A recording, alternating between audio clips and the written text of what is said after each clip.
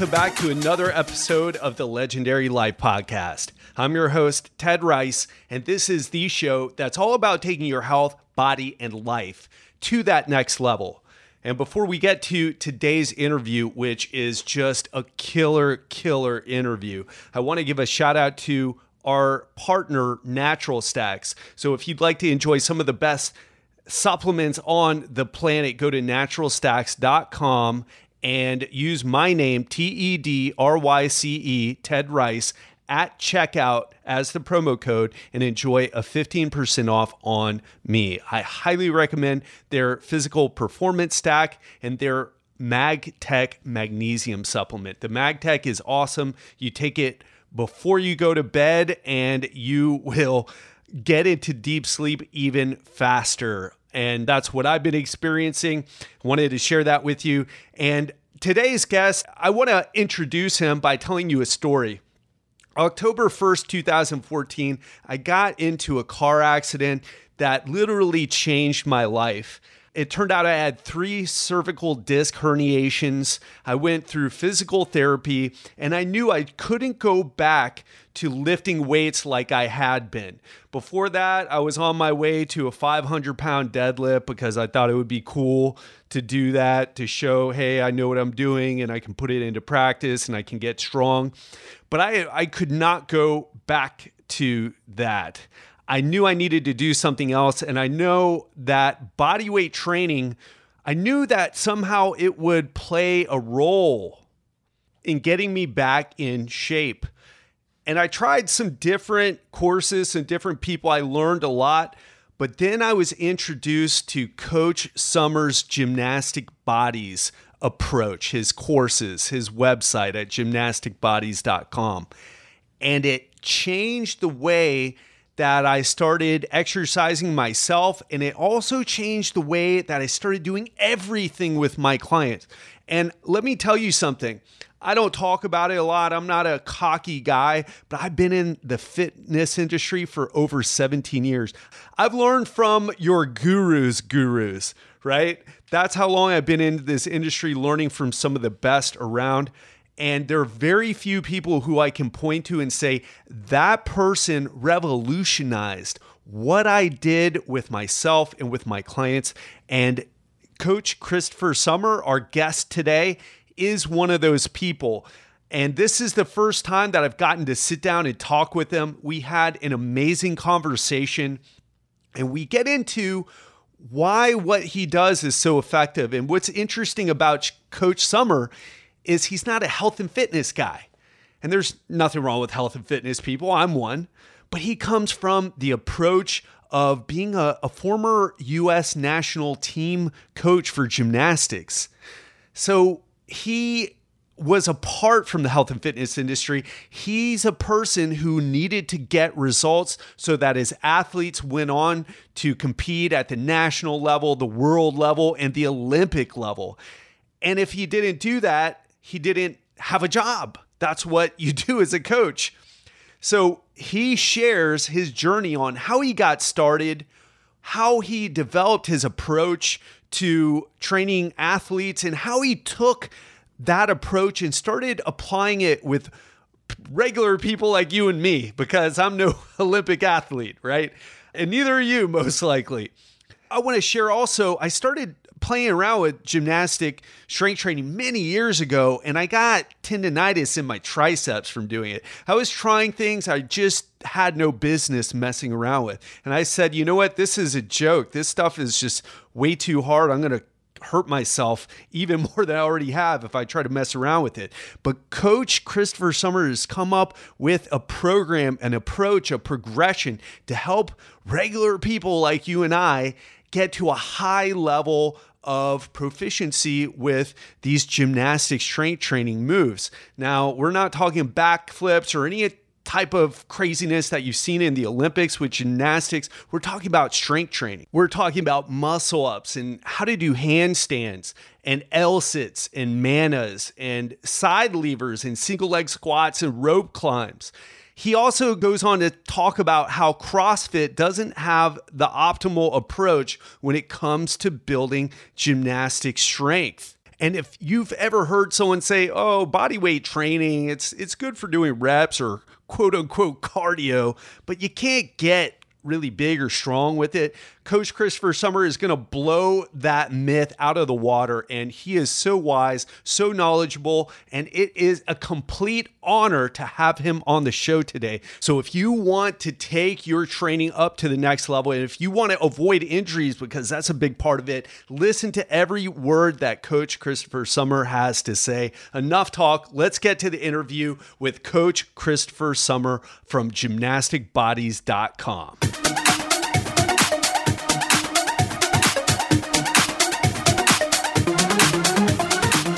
Coach Christopher Sommer, thanks so much for being on the show today. Oh, thanks for having me, Ted. And as we were talking before we hopped on, I've been in the industry for a long time. I've talked about you on my show. I've talked about you when I've been interviewed on other shows. And I've learned from a lot of the so-called experts in the fitness industry, a lot of people I respect. And you have completely revolutionized the way I approach my own training, as well as the training with the population that I deal with, which is people in their 30s, 40s, and 50s. A lot of them are CEOs of their companies, highly stressed people, people who are type A, want to get a great workout, but also don't understand why they may be breaking down a little bit. So I know we're going to dive into that and more, but it's an honor to speak with you. Oh, I appreciate it, Ted. No, I love talking about this. I'm looking forward to it. Yeah, and I think the best way to start, I'm familiar with your story. I know who you are, but for those people who don't, can you talk a little bit about what you do and your former career as a U.S. national gymnastics coach? So, Christopher Sommer in a nutshell. That's it. All right. Yeah, we can do that. So, for a long time, more decades than I'll admit to, I was involved with high-level gymnastics. I think I'm coming up on, actually to admit to it, I'm coming up on 40 years now, shortly. Not all of that as a national team coach, of course. Probably out of that 40 years, last 15 or 20 as a U.S. national team coach. Basically, what that means is my job was to produce the best athletes on the planet. In the world I come from, unlike the fitness industry, which I learned the hard way, in the world I come from, there's no room for bullshit. There's no room for dogma. There's no room for unsupported opinion. Things either work or they don't. And it's measurable. You won nationals, you didn't win nationals. You made national team, you didn't make national team. You went to the Olympics, you didn't go to the Olympics. How you felt about it, how your coach felt about it, none of that had any bearing whatsoever. It's been both a blessing and a curse. It's been a blessing in that I come to physical preparation, to fitness, very clear-headed with a no bullshit approach. It's been a curse in that for the first few years, I expected everyone else around me to have that same attitude. Yeah, I know what you mean. It was shocking to me that people, we take this, I mean, we kind of consider, you come into the gym, this is your time to strive for excellence, to really get after it, to see what you're capable of doing. It's kind of, in a way, sacred to us. This is a time where we really push ourselves. And then these other guys were coming in, they were kind of just treating it like casually, that it was this throwaway time. And then they would say all these unsupported, claims, we do this, we do that. And, for a long time, well, in national team coach, if someone says it, they did it. And then we learned fairly quickly that is not the case in the fitness community. Yeah. And let's dive into that a little bit, because most of the people who listen to this show, most people in general who are fitness enthusiasts, they're exposed to the world that you're talking about, where it's P90X on TV, where it's the guy on YouTube with perfect abs and talking about training in a really confident manner. But you come from this world where you needed to produce athletes or you don't have a job. You're not a coach or you're a losing coach. If your athlete can't perform at a high level during international competitions, then they replace you. Right. And I found out very quickly was my approach with developing athletes was very different than a lot in the fitness community. For example, my last senior athlete, who is one of the best in the world, I had 16,000 hours into the development of this young man. And it's a little bit like a Van Gogh painting, if you will. This is something that's valued. You take care of it. We take our time. We don't make rash decisions. My reputation is reflected in how well he performs, and how well he performs is then based upon how healthy his body is. In the fitness community, we found out that that's not the case, that customers and clients and students were almost viewed as disposable. They come in, they get broken, it's okay. They paid their $5, they paid their $10, whatever, you're broke. I'll just replace you with someone else down the road.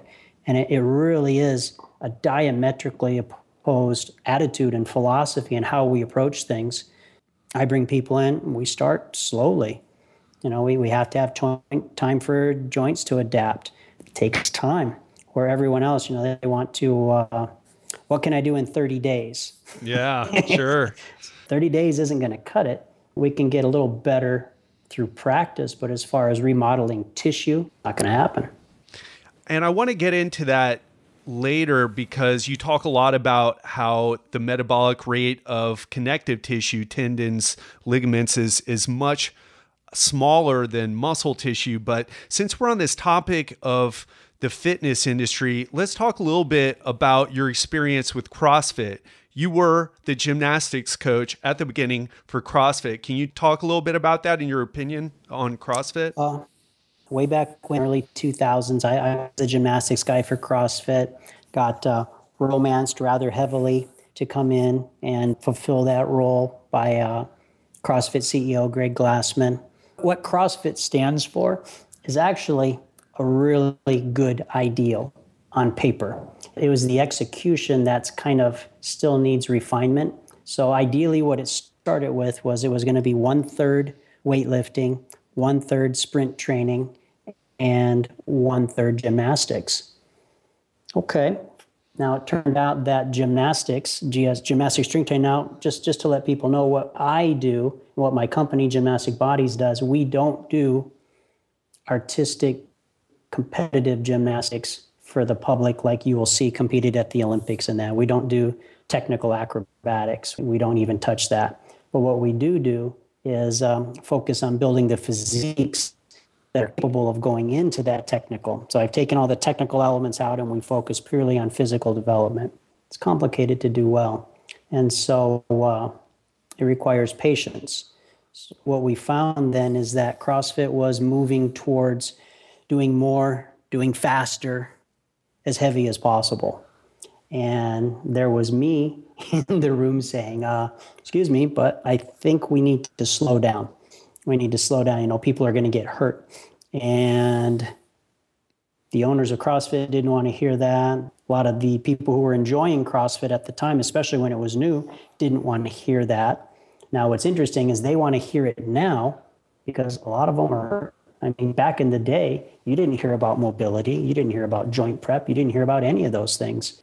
Those things exist now simply because I've been beating the drum for so many years. Hey, guys, you've got to take care of this. And no, we're fine. So, okay, you may not listen to me now, but you're going to listen to me later because you're going to hurt. You're going to feel like shit. And sure enough, what we generally found is, especially if someone is young, a stud, they're healthy, they're aggressive in their training, they're going to do what it takes to what they think gets them ahead. So when they're hurting, they're going to push through it. And they usually have a shelf life of 2, maybe 3 years for the really, really tough ones. And at that time, one of two things is going to happen. They are either going to stop training completely because their body just hurts so bad, joints are just crushed, and they can't take it anymore, or they're going to adjust their training and they're going to become more moderate and they're going to start taking a longer term attitude towards getting where they want to go. It's going to be one of those two things. It's impossible. You can't keep sliding into a stop on your tires at every single stop sign and expect that you're going to get 50,000 miles out of those tires. It's not going to happen. They're going to have a really short shelf life. Body is similar. Now, the nice thing about the body is if we'll just use a little bit of sense, right, it can rebuild it. Unlike tires, it can rebuild itself. But there is a point where if you take it too far, now that temporary minor annoyance, chronic, if you push chronic, it becomes permanent. Once that happens, there's no going back. Yeah, so true. And such a powerful lesson that I've had to learn the hard way, not from CrossFit, but from Brazilian Jiu-Jitsu and martial art MMA training. Before we get into this talk about training and tissue adaptation, I'd love to. Here's the thing that you said so eloquently in another interview was that CrossFit, it's sexy, it's on TV, on ESPN, people are watching them. They think that people who are not in the know watch the competitions, the athletes, and they're impressive specimens, but talk a little bit about the ring strength that you build with your program versus the progress that is made in the past, I don't know, decade or so that CrossFit's been around. Yeah, that's pretty much how you measure the efficacy of what someone's doing. Bottom line, is it getting results? And is it getting results in a healthy way? So if we go way back when, I don't want to give people the wrong idea. I do like CrossFit.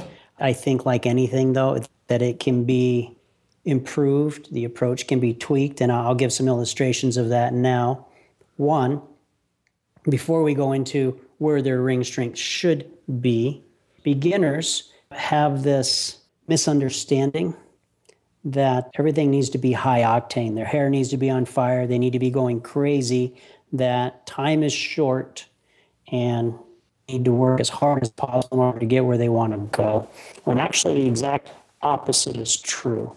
If there's somewhere you really, really want to go and it's crazy important to you, and the health and well-being of your body should be important to you, since this is a one-shot deal, you don't get to get a replacement, right? So you need to care and cherish this. So rather than trying to break the body down, we need to slow down and make sure things are right. I came across a good quote the other day, and people who work with me will run into the same thing, that the higher the level of the instructor or coach that you're working with, almost always the greater the emphasis is going to be on fundamentals and basics.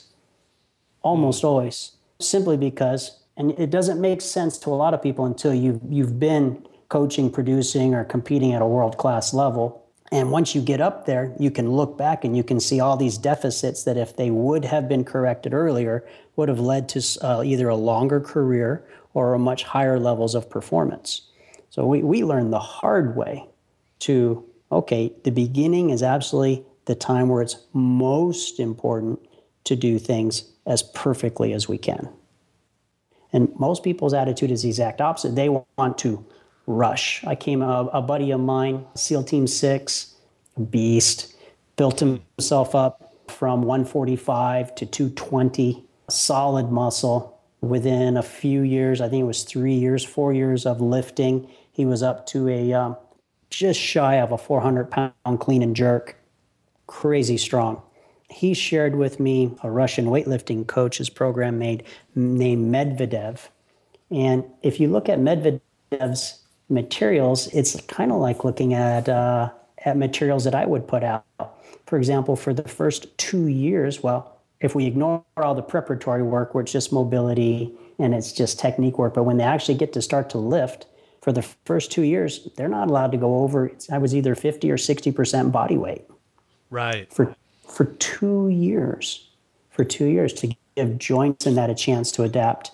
And this might be the right time to segue a bit into people, well, why? Why do we have to go slow?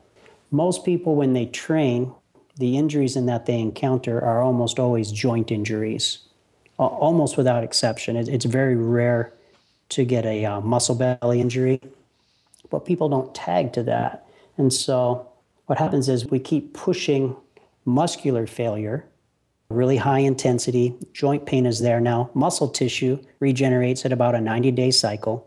Connective tissue regenerates about 180 to 210-day cycle. If we're always pushing muscular failure, and we're going for these max loads, then we gradually create a larger and larger imbalance between muscle tissue and joint until finally something gives. And It's not sexy. It's not exciting to tell people, I'm great that you want to work hard. It's great you want to work hard. I'm excited that you have good goals. And now in order to get there, I want you to slow your ass way down. Yeah. They're kind of like, Absolutely. what? And I think an interesting point to bring up as well is people who are on steroids. You'll hear them getting so strong that the muscle literally rips the tendon off the bone. And it's a more extreme example of what you're talking about. But that's happening at a lesser level without the anabolics with people who are in the gym, just pushing the muscles, always looking for their emotional fix of exercise and feeling that pump and feeling like they really did something. That's an excellent point. We kind of look at it. A lot of beginners are kind of addicted to the adrenaline rush. I think that was one of the key factors in CrossFit's appeal to the general public is come in, get crushed, and lay there in a pile of sweat, utterly wrecked and destroyed. But that euphoria that they get afterwards from that adrenaline. And I got to share with people that a world-class athlete never trains that way. Right. I mean, they can't afford to wreck themselves. They can't afford to shred their hands. And same as special operations. We do a lot of work with we've been fortunate to do some work with some special operations and that. They're much the same boat as a professional athlete. They've got to be able to come in and train the next day. They can't come in and destroy themselves and then hobble around for a week. It just can't be done. So, and it actually turns out that for achieving higher levels of performance in the future allows you to establish a much stronger base, a much stronger foundation that you can then build your higher work on top of. Right. Yeah, and it's a hard sell. And coach, I deal with this every day or as a personal trainer with clients who want results yesterday. And I'll tell you, it took me years into my 17-year career to figure out that I'm almost more of a psychologist than I am a person who works with fitness. But let me ask you this. Now, obviously, people look for that euphoria you spoke about. There's got to be some benefit to that. Some middle ground. Yeah. Where do you find the fine line between that? You find the fine line in adjusting their expectations. And so there aren't bad students, there are bad teachers. And so if a student is making improper judgments, it's because that instructor led that student to that improper judgment. Or if that student came to the table with that improper decision or attitude and it's not corrected, it's because the instructor or the coach allowed it to continue. The reason they come to a high-level instructor is to learn these things. Sometimes they mistakenly think they just want the burn. And I think Schwarzenegger said it best way back when, if you want to burn, I'll light a match and we can stick it under your butt and that'll give you all the burn you need. Yeah. It's not productive. It's not going to build strength, but, it'll burn, go for it. And so does it take time to achieve world-class results? Well, yeah, absolutely. And I think it should. That's part of what makes it rewarding. Along that lines, is it possible for the average Joe, and I put myself in that category, I'm a great coach, but there are better coaches than I am around the world. They're here and they're there. I'm not the best by any means. And physically, I myself wouldn't have been able to compete with my top athletes. These guys are thoroughbreds. But for the rest of us, that's kind of neither here nor there. Our job is to do the best with the hand of cards that we've been dealt. The general population is a wreck. They eat improperly. They sleep too little. They have no mobility. They're weak. Their joints are killing them. They're kyphotic. Their neck is displaced forward. Their calves are super tight, which causes hamstring problems, which causes lower back problems. Their biceps are too tight. They have no shoulder extension, hands going back behind them, which causes chest caved in and shoulders internally rotated. And, at first when they're flying a desk and they're in their 30s and 40s, it's just kind of lack of energy. Things don't quite feel good. They go out a little bit on the weekends and try to, tear it up a little bit like when they were young. But, injuries no longer heal like they used to. It just kind of feels like that slippery slope. And before you know it, they're late 50s, they're 60s, and now we've got some serious issues raising their head. And what they didn't realize was this was avoidable. This was avoidable. A lot of what goes on with age is actually has nothing to do with disease, but has more to do with disuse. Right. Muscle tissue is expensive. Range of motion is expensive in terms of the body's resources to maintain it. And if you don't need it, your body's not going to support it. You can't just build it to a point and walk away and come back to it and expect it to be there. It's going to give you a few days leeway, and then it's going to gradually start deteriorating. The higher the level you are at before you stop, the longer the deterioration will take. But it's going to happen. It has to happen. It's a biological imperative. There's no choice. It's like water is wet, sky is blue, the sun will come up in the morning, and if you don't train, the body's going to break down. Yeah, so powerfully stated. And I would love to change gears here and get into, I think you built a wonderful case of explaining what happens and why it happens, but let's talk about how to get back on track for the guy who's listening right now, who is beat up, who has been surfing their desk for their 30s and 40s and wants to get back into it. How do they start to rebuild themselves? All right. It's actually, now this did take me a long time to figure out, because training adults is different than training young athletes or national team athletes. In fact, the national team athletes skewed my expectations for a number of years of what was average, because that was my environment. So that kind of day to day, and then I'd go work with other people. And I said, wow, these guys are one step away from a wheelchair. I don't even know how they get dressed in the morning. Oh, wow. Yeah, well, what we found is that it flows out pretty easy. Number one priority, without question, is regaining mobility, is regaining full range of motion, natural range of motion through their joints. We're not building mobility to get into Cirque du Soleil or to be a contortionist or anything like that. We're just rebuilding the mobility that they already possessed when they were young. I can go and I can get any young child, as long as they don't have a congenital defect, right? They have normal, healthy joints, and I can put them through all of this and they're fine. They can squat down fine. They can lift their arms over their head. I was working with some high-level athletes in Australia, and they were sharing with me, these professional rugby players could barely raise their arms to 45 degrees above horizontal. So they could get them halfway over there. I was just, wow, seriously. And no one tags to this. No one says, there's an issue. Your shoulders have lost half their range of motion, and you find this acceptable? Now, the reason we want to regain this range of motion is that's range of motion coupled with proper strength is what maintains healthy joints, right? Joints are designed to move through their normal range of motion, but everyone gets caught up in going really, really heavy, really, really heavy, really, really heavy, really low reps, really long rest periods in between those sets, and all of which is conducive to unhealthy connective tissue and just destroys their mobility. Just destroys it, because they have to, in order to do maximal strength, we have to restrict range of motion as much as possible.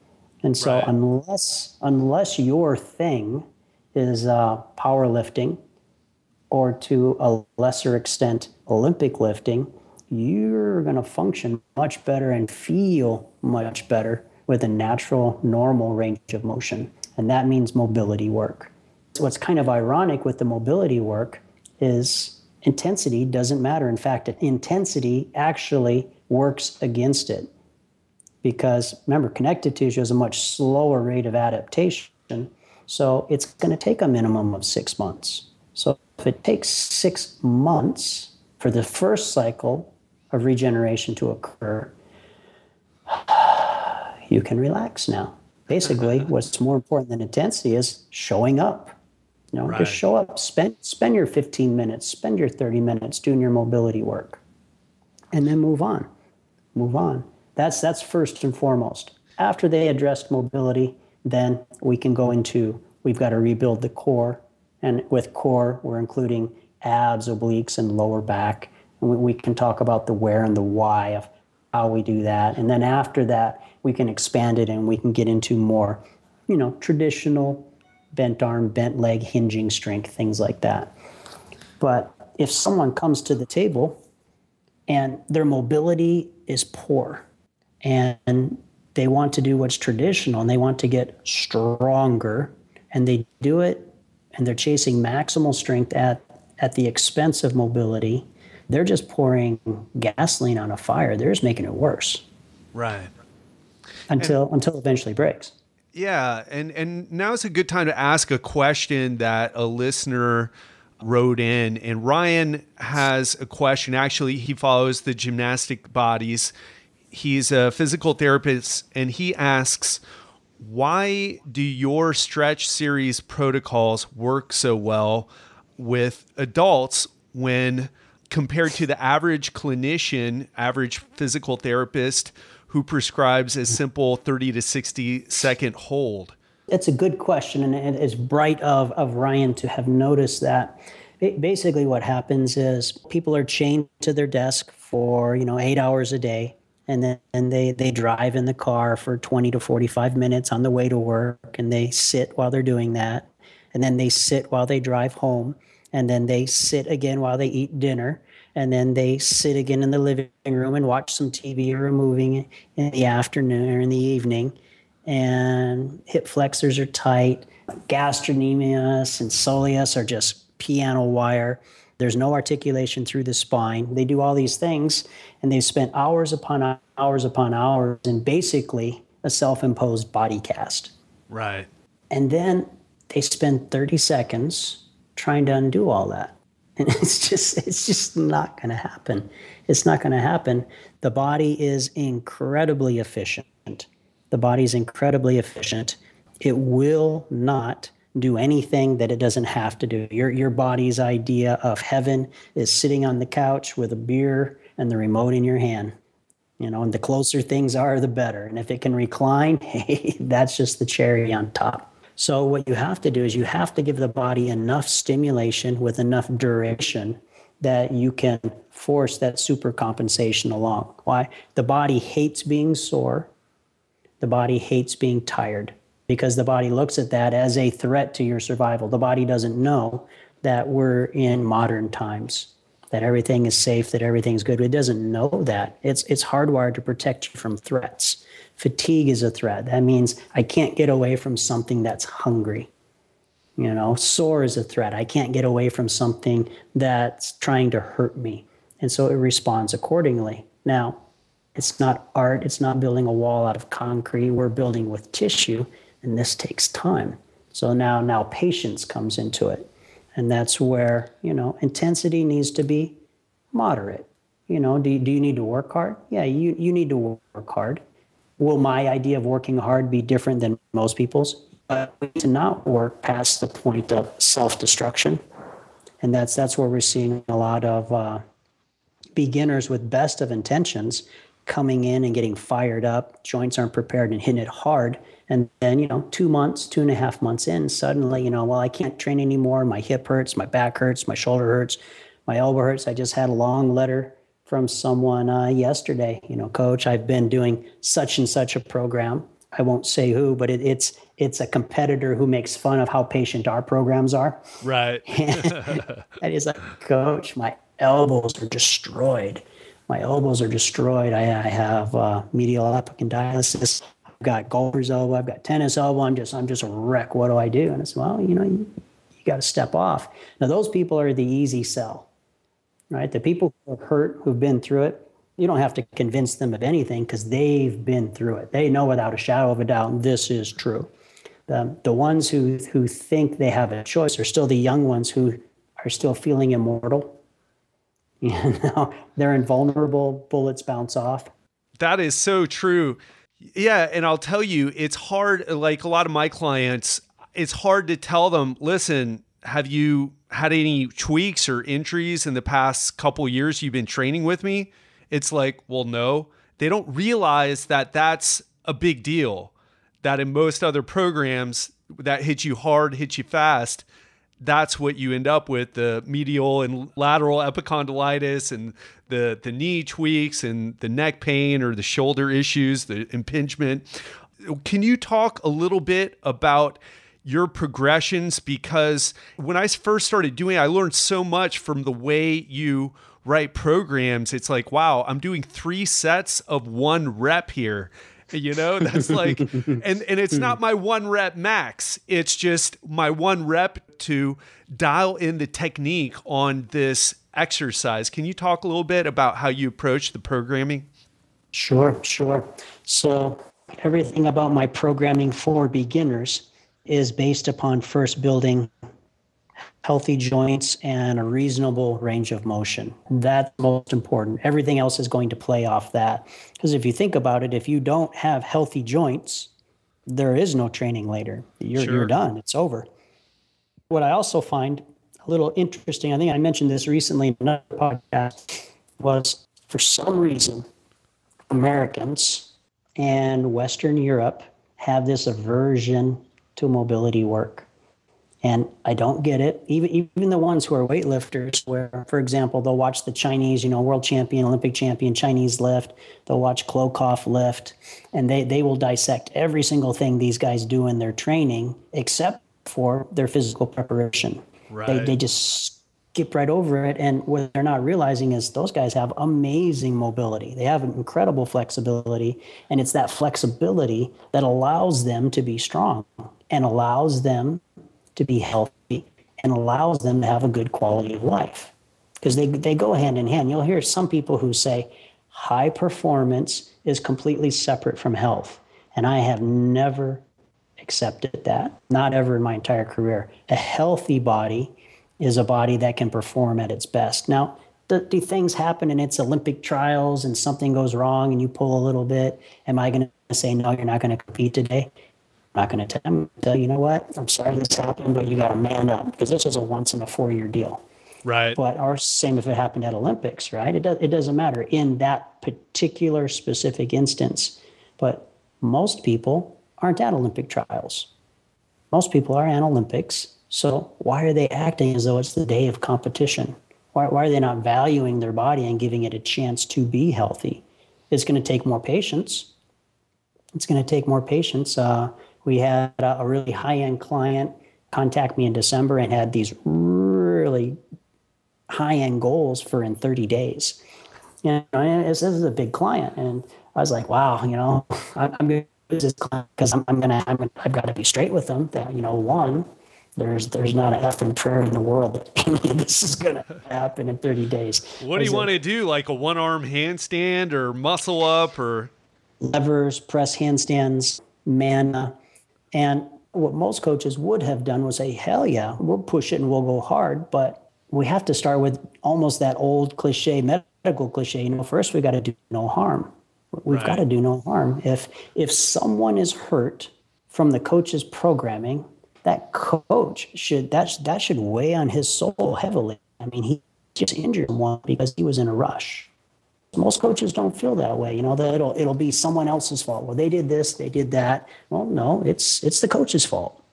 It's the coach's fault. And that doesn't mean, sack and ashes and carrying on and growling on the belly and all this stuff. But it means we need to address this and figure out, what went wrong and how do we correct it? How do we fix it moving forward? And, we did a long time ago now, our first seminar working with adults 8-10 years ago. We found out the hard way that the stronger they were, the more brittle they were, the easier they broke.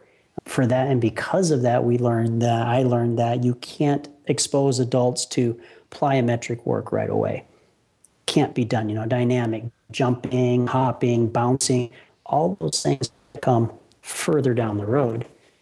We have to do mobility, then we have to do core, then we do basic strength, and then we can start easing them in. Now, why do the dynamic work in the first place? Well, that's where you get crazy strong. Right. That's where you get your greatest increase. We did a dynamic upper body workshop at Poliquin headquarters a few years back.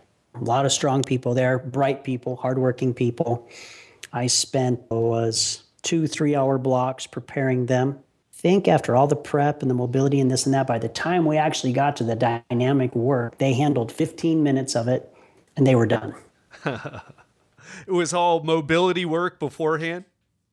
It was mobility work. It was some basic joint prep, teaching them scapular function, which basically means, like most adults have no idea that their shoulder blades are supposed to be able to move. That, Yeah.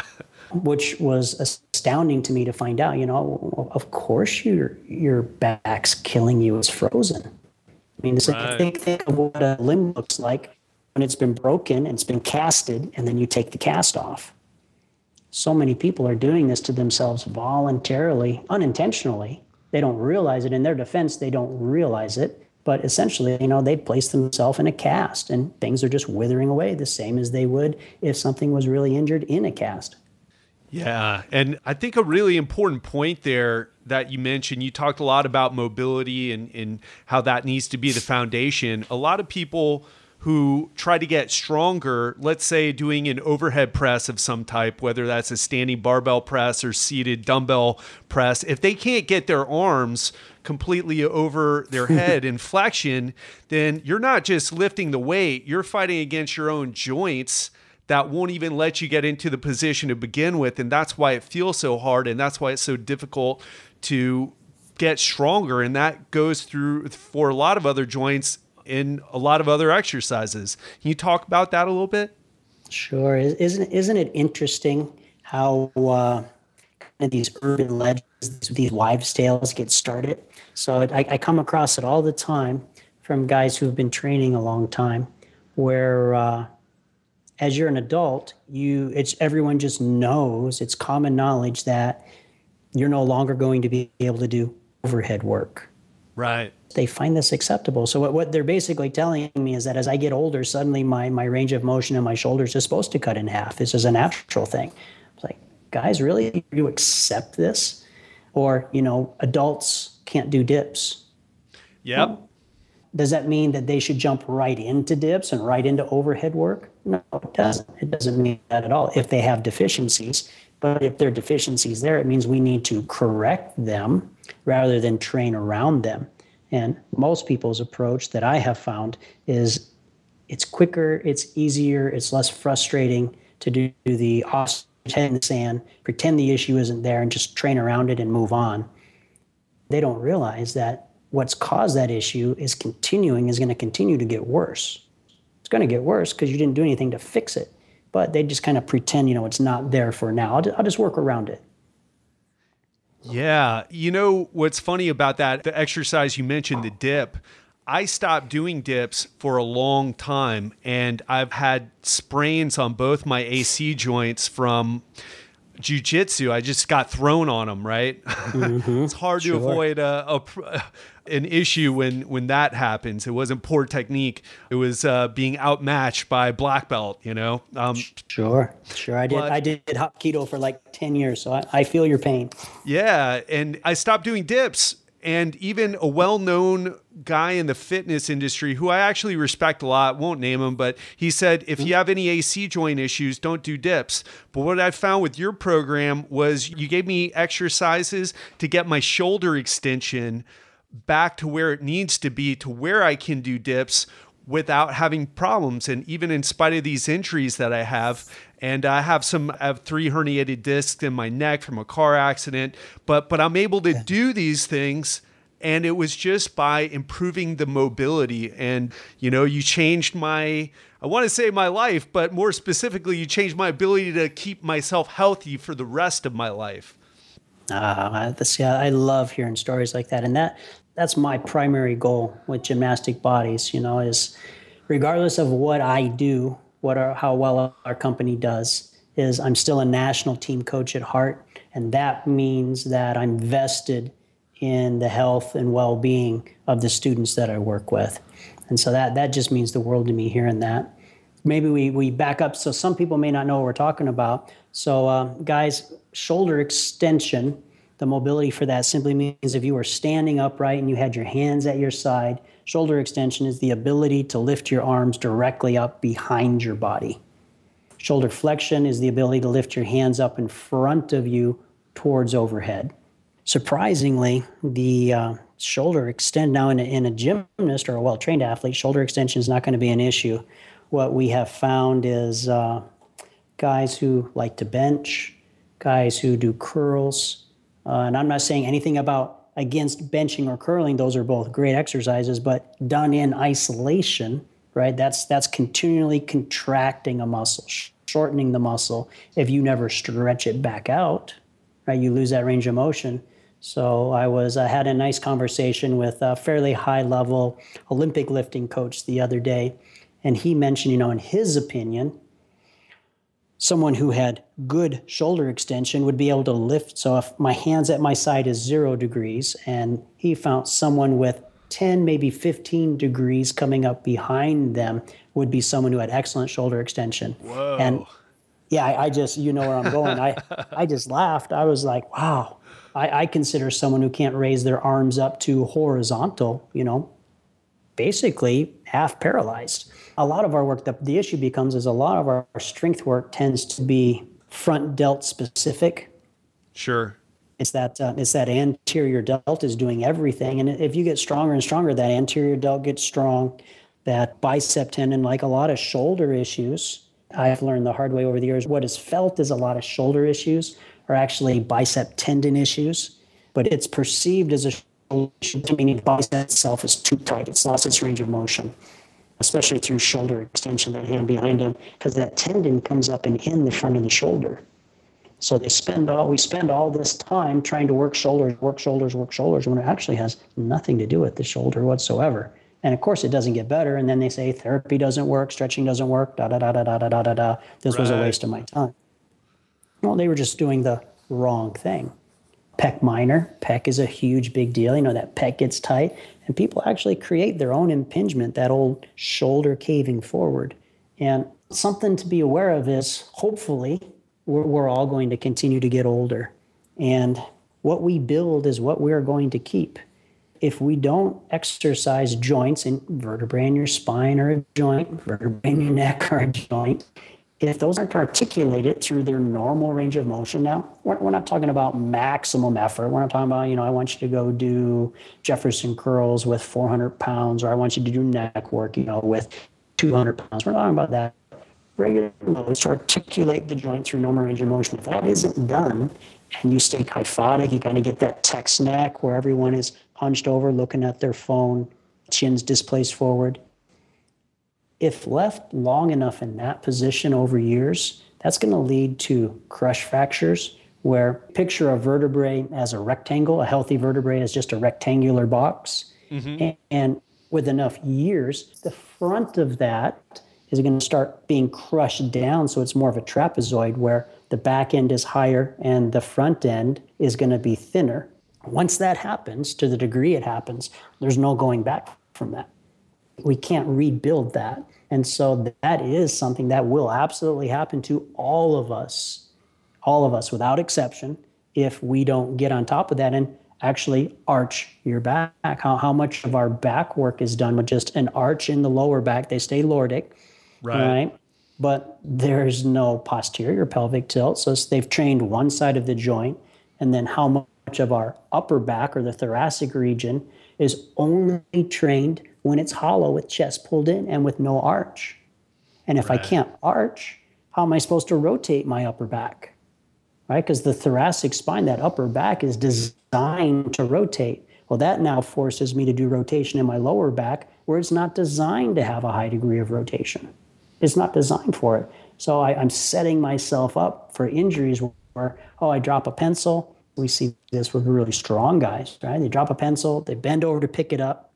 They didn't have the arch. And remember, yes, you have to, they blow their back, and we'll talk about why, right? They hurt themselves picking a pencil off the floor. Why? Because they bent forward. Right. Well, what is it exactly that's so unnatural about bending forward?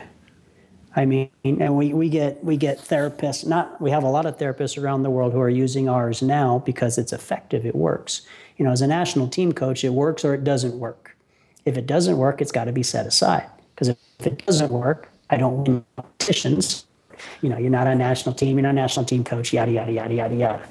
So for us, when I first heard the term neutral spine, I was like, excuse me? So yeah, you have to have a neutral spine, this and that. And I said, well, exactly what the hell am I supposed to do with an athlete with a neutral spine?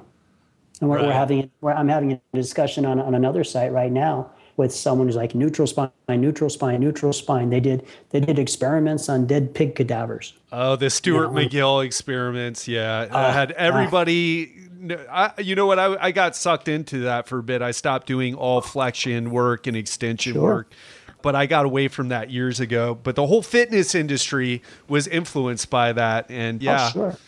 And I think with best of intentions, that was flawed in two ways. It was flawed in two ways, that approach. One, there are no athletic movements on the field of play that can be performed with a neutral spine. I can't run, I can't jump, I can't throw, I can't climb, I can't roll, I can't swim. There is nothing I can do athletically with a neutral spine. Can't be done. In fact, not only without a neutral spine, but my spine is going to have to articulate from extension. There's only two movements of the spine. Everything else is a variation of these two.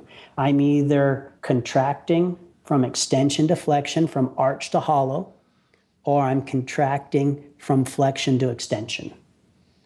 That's it. We can add rotation, but people don't train that. Most of the weightlifting, which I like weightlifting at the right time after the right degree of preparation. I love deadlifts. Okay, I'm totally fine with squats at the right time in the right place with healthy joints, and you have mastered, for example, on squats. In my opinion, we get guys who super strong, whose soleus are so tight they can't get up from the floor. Right. So you can squat a bunch of weight, but you can't get off the ground. I can squat a bunch of weight as long as I exist, and I'm good, I'm effective as long as I restrict my world to a 90-degree bend or less. Right. as long as I put myself inside that cage, I'm okay. But if I go outside that cage, now I have an issue. Well, that's where injuries happen, right? And that's why someone gets hurt going out and playing softball. It's that they've been hitting the gym. They're doing the best. They've been doing some mobility. They've been doing their strength work. But all of their strength work is everything exactly on alignment. The knee always tracks over the toe. There's never any lateral or medial movement. Well, it's called medial cruciate ligament for a reason, and the anterior cruciate ligament for a reason, because it's supposed to move off track. And your meniscus is supposed to move. And that tibia coming up into the thigh is supposed to rotate. But none of their training reflects this. And so they get really strong. And now they go out on field to play and they go to come around first base. And what are they doing? Inside pressure on that knee, pop. Yeah, I tore my ACL. Now, I've had discussions with orthopedic surgeons. And they're like, coach, stuff just starts breaking down when you're 30.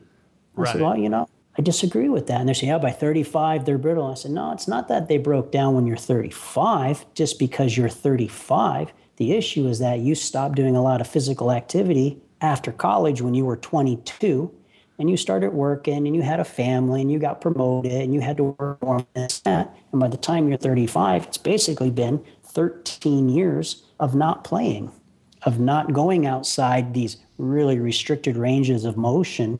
And then you go try to have some fun, and now you've got strong quads that can generate a lot of power, and you come around that side and weak joint. It was just, there is absolutely no reason. And someone who's been in Asia and that you'll see, you just get your ass kicked. I've had my butt kicked by all these little old ladies, are out waiting for buses in full squat, and there's no issues whatsoever. And how about why can't Americans squat? It has nothing to do with their hips. If you can sit in the chair where you're listening right now and you can pick your knee up and hug it to your chest, your hips are fine for doing a full squat. There's nothing wrong with your hips. There's nothing wrong with your hamstring. Your knees are fine. If you can't squat, though, it's because your soleus, that bottom calf muscle just above the ankle where the Achilles comes in, it's because you're too tight there. But how do they try to fix their squat? When they get down in the squat and they're crushing the knees out to the side and they're doing all this stuff trying to get the hips, and they end up with hip replacement. There's several, of the big gurus who've had hip replacements now because they were working on hip instead of, why don't we just fix soleus? Where's the flexion in your ankle? Now, if you don't have full squat, it's that ankle is too tight, more than likely. It can be the other also. But that first one to address it can be solely, it's always going to be that ankle flexion. Yeah, that's such an important point you're making. And, that has more to do with the bias in the fitness industry. I think it's the whole core fascination, and then the hips as being part of it, and all the, people don't talk about, well, what about your feet? What about your ankles? I mean, that seems like a logical first place to look. And I'm so glad you're bringing up all these important things and giving the listeners of the Legendary Life podcast a holistic view on keeping themselves healthy for the rest of their life. And if they're a little bit beat up, now they know, got to start working on this mobility. And if you can bring your knee to your chest, then you can do a full squat. It's just something is stopping you. You have the joint range of motion, but it's when you're trying to lower yourself down. So many important points you're bringing up, Coach. They need to spend a little bit of time. For a lot of people, it's going to be new, kind of getting in contact with the body. It's a regular range of motion. We get all the time that, Coach, you're showing these amazing athletes, and when can we see some regular people demonstrate this mobility? And I always chuckle, maybe I should be more explicit about it, but those athletes they're seeing were never gymnasts. They were older adults who were crushed. I rebuilt them, and in particular, one of my senior students did, his internship at Olympic Training Center for the Olympic weightlifting coach. And when I got him, he was just destroyed. Is that orange? That is orange. Yeah. He had a hard time reaching his knees. He was so tight. Whoa. And we've just completely rebuilt his body, which is one of the reasons he's so passionate about it, because he feels so good now, where before it was, we kind of get too much into a warrior mentality where we're going to do, and I have that mentality also, but it needs to be tempered. We're going to do what I need to do, and if it hurts, it hurts, and if I'm tired, I'm tired, and it's okay, I'm going to do it. Yes, if it's necessary, but if that pain isn't necessary, then that means you're causing yourself damage. And if you continue causing yourself damage long enough, you're not going to be able to train later, right? You're going to be, you got to remember, every time we see an older adult shuffling down the sidewalk, it's important to look at them and realize they didn't start that way. They didn't start that way. It was self-created. When they have that hunch, that was self-created. That's the spine not articulating. Right? It doesn't have to be super hard. You have to feed the joints in order to keep them alive and healthy, which means moving them through their natural range of motion. But next time you see someone shuffling down or someone who's in obvious pain, I watched a gentleman in a gym a while back who was doing pull downs, but he couldn't move his shoulder blades. There was no elevation or depression. There was no retraction whatsoever. It was just some elbows bending. And, I'm not going to go up and correct him. He's doing what he wants to do. But I looked at it and I thought, how unfortunate. And I'd have been happy if he'd asked me. I don't want people to get the wrong idea, but you don't want to be nosy and bothering people. I thought, how unfortunate that this gentleman is dealing with these issues when there was no need to deal with them. Yeah. It was unnecessary. But, we want. Now, am I against muscles and strength and physique? Not at all. Not at all. Look at our Olympic team. Those guys are beasts. Look at Alan. Alan's arms are like my waist. It's unreal. But that comes after. First, we have to build the framework, if you will, which is going to be mobility, before we start hanging things on the framework. You can't have a weak framework and start hanging things on it and expect the framework to not collapse later. Right? You've got to build a strong framework, and that means mobility. That's your joint prehab. How do your wrists work? How do your forearms work? Or carpal tunnel syndrome. People typing all the time. Why does that wrist hurt? Well, there's not enough wrist extension work being done. There's not enough finger extension work being done. Okay? Or the forearms get really tight from all the typing. Well, how much forearm mobility are they doing? Are they stretching out the forearms? We've been fortunate enough, blessed, I should say, because it's been wonderful for us. I spent a number of years with one of the proteges of Dr. Ross. Dr. Ross is Russian. I can't pronounce his last name, so I abbreviated to Dr. Ross. I call it Russian medical massage. Dr. Ross hates it when I call it Russian medical massage. He says, it's medical massage. It's Russian medical massage. That's how I tell him for it. But we had an athlete with a very tight wrist, and Jeffrey's wrist was really bothering him, and we couldn't get any work done. He's a competitive athlete. It's that time of the year we got to compete. And therapists came in and didn't do a thing to the wrist, didn't touch the wrist, went up on the top of the forearm, just under the elbow, and manipulated the tissue and released all the tissues because they were chronically contracted. And the mobility in the wrist at the other end of the forearm doubled. Right. You're opening up a whole can of worms, Coach. You're just so knowledgeable. I know I want to have you again. I hope this is the start of many interviews to help spread the message of what you're doing and helping people get away from the traditional fitness or even powerlifting or power building or bodybuilding approach to getting in shape, to this more joint centric approach and longevity approach, because it's changed my life. It's changed my level of pain. It's changed my level of function. And we're coming up on an hour. I want to be respectful of your time. And also, you've given the listeners a lot to think it over. You can find Coach Christopher Sommer at gymnasticbodies.com. I'll have the link up there. But if someone wanted to try a program of yours, I know you have one that just came out, the Fundamentals program. Fundamentals, our journey, my journey, has been a constant refinement of our approach. So it took a long time at first because, again, it was skewed for expectations of national team athletes.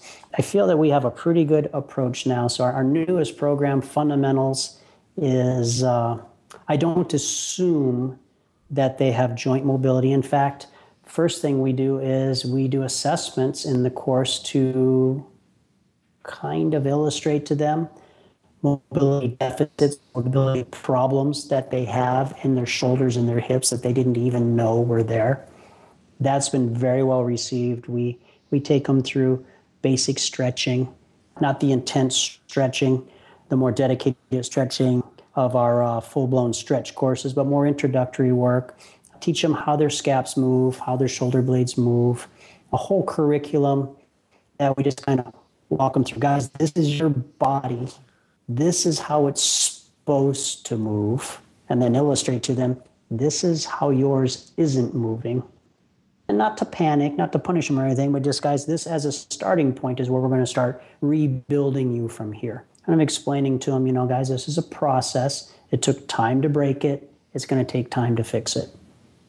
The good thing is the body wants to be healthy if you just give it the opportunity to do so. We're easy to find. Gymnasticbodies.com is our primary website. Ton of great information there. You can click on training programs. It'll walk them through. There are 4 steps in our curriculum. The different courses are assigned in those 4 steps.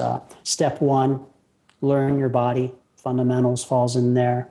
Step 2, build your body. Foundation or stretch courses fall in there for building their strength. For those who would like, Stretch 3, use your body. Those are our skill-oriented courses, our movement courses, our handstand courses. Step 4, feed your body. That's our nutrition course. This is actually a wonderful course. This is based on a lot of the principles that Jeff back in the day, started his SEAL career at 145 pounds at 6 feet tall. It wasn't like he was 145 pounds and 5'5". It was 6 feet tall. So he was a string bean and made it through. Same as all of us. Why do we learn things? Why do we move forward? Well, it's because we're frustrated that things aren't working out the way we want. And that frustration, if it reaches a high enough level, right, motivates us to take action, studying, learning, implementing, testing. And if you continue being frustrated, eventually, and it means enough to, eventually you're going to get to the point where you solve this thing. Yep. So Jeff has a pretty good handle on nutrition, especially that first nutrition course is really good. It's based on behavior modification, not a lot of measuring in that, getting them going more of, these are the basic fundamental components of what good nutrition should be. This is how you implement it in your daily life. So those are our 4 steps, learn your body, build your body, use your body, feed your body. It's all laid out for them. Be interesting for them to do as they land on the page. I think a pop-up comes up and offers them a free assessment, kind of a single movement that will evaluate core strength, shoulder mobility, lower back mobility, hamstring mobility, evaluates all that in about 10 seconds. So, and everyone usually starts it with great high hopes that they'll be the one who crushes it. And then there's lots of wailing and gnashing of teeth about 10 seconds later. Yeah, I remember looking at those, the hollow body hold, the chin up hold, and the hollow arch hold. Is that right? Well, we just redid it to make it, those were our old ones. We just redid it to go into a single element. Some people, because fundamentals, I should mention, fundamentals requires no equipment, just some floor space. So we went to that, and this assessment requires, some people had trouble when we did chin hold getting access to a pull-up bar. So this is a floor-based assessment now of a single element. And it's free for them. They come in, I think they enter an email address, and it pops up the free assessment for them.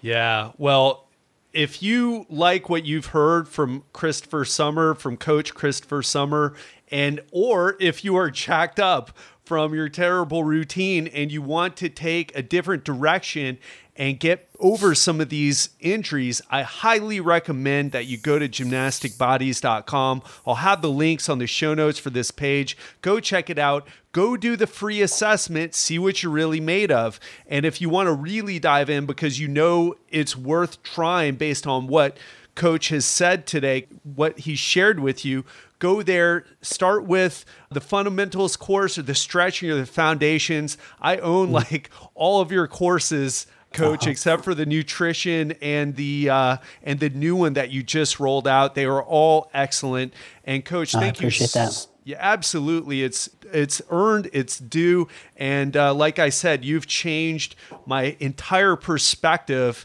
of how I look at training. So thank you for sharing your time today, your wisdom, your knowledge, and hopefully this will be the first of many times having you on the podcast. I look forward to it. I appreciate the opportunity to spread it, Ted.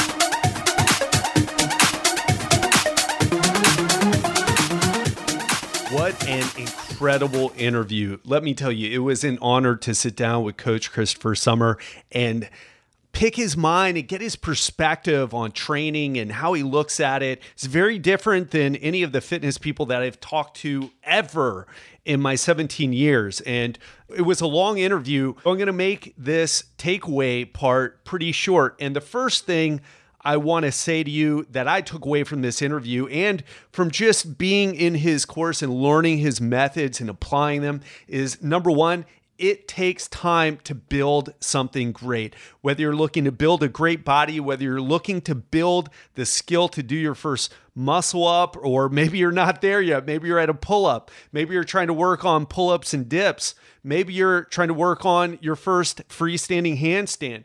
Maybe you're trying to work on a handstand push-up. Whatever it is, it takes time, and there's no way you can say, hey, in 6 months, I'm going to have this down.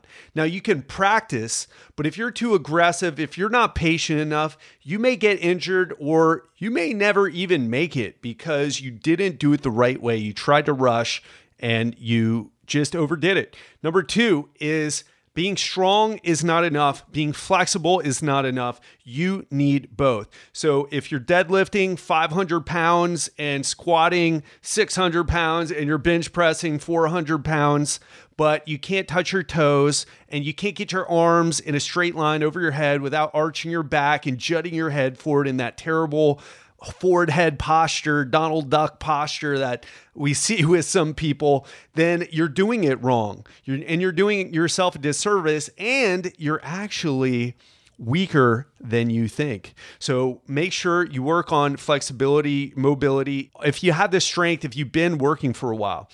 Conversely, if you're the yoga type who can put your leg behind your head, but doing a bodyweight deadlift or doing a bodyweight pull-up or doing a bodyweight dip is too much for you, then you need to strengthen yourself up. You can't just be a flexible Gumby person, and you can't just be your average tight but strong weightlifter guy. You've got to be both, or weightlifter girl. You've got to have both if you want longevity, if you want to avoid injuries. And number three, is that you can craft an amazing physique and incredible strength from using bodyweight training, but you have to know how to do it. And don't try the gymnastics progressions on your own. Follow a mentor, follow a coach. Hey, I told you at the beginning my story when I tried a elbow lever, and I'm talking about a double elbow lever. I think that's what it's called. It's when you're in a push-up position,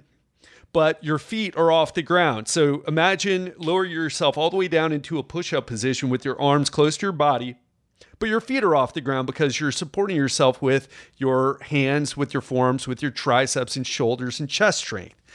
That's how I gave myself tendonitis in both elbows. Not good. So you need the right progression to create that physique, to build the strength, and also to build the strength of your connective tissue along the way.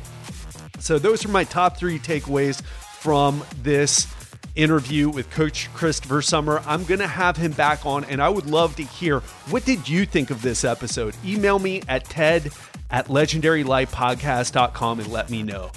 That's all I've got for today. Hope you enjoyed the interview and have an amazing week.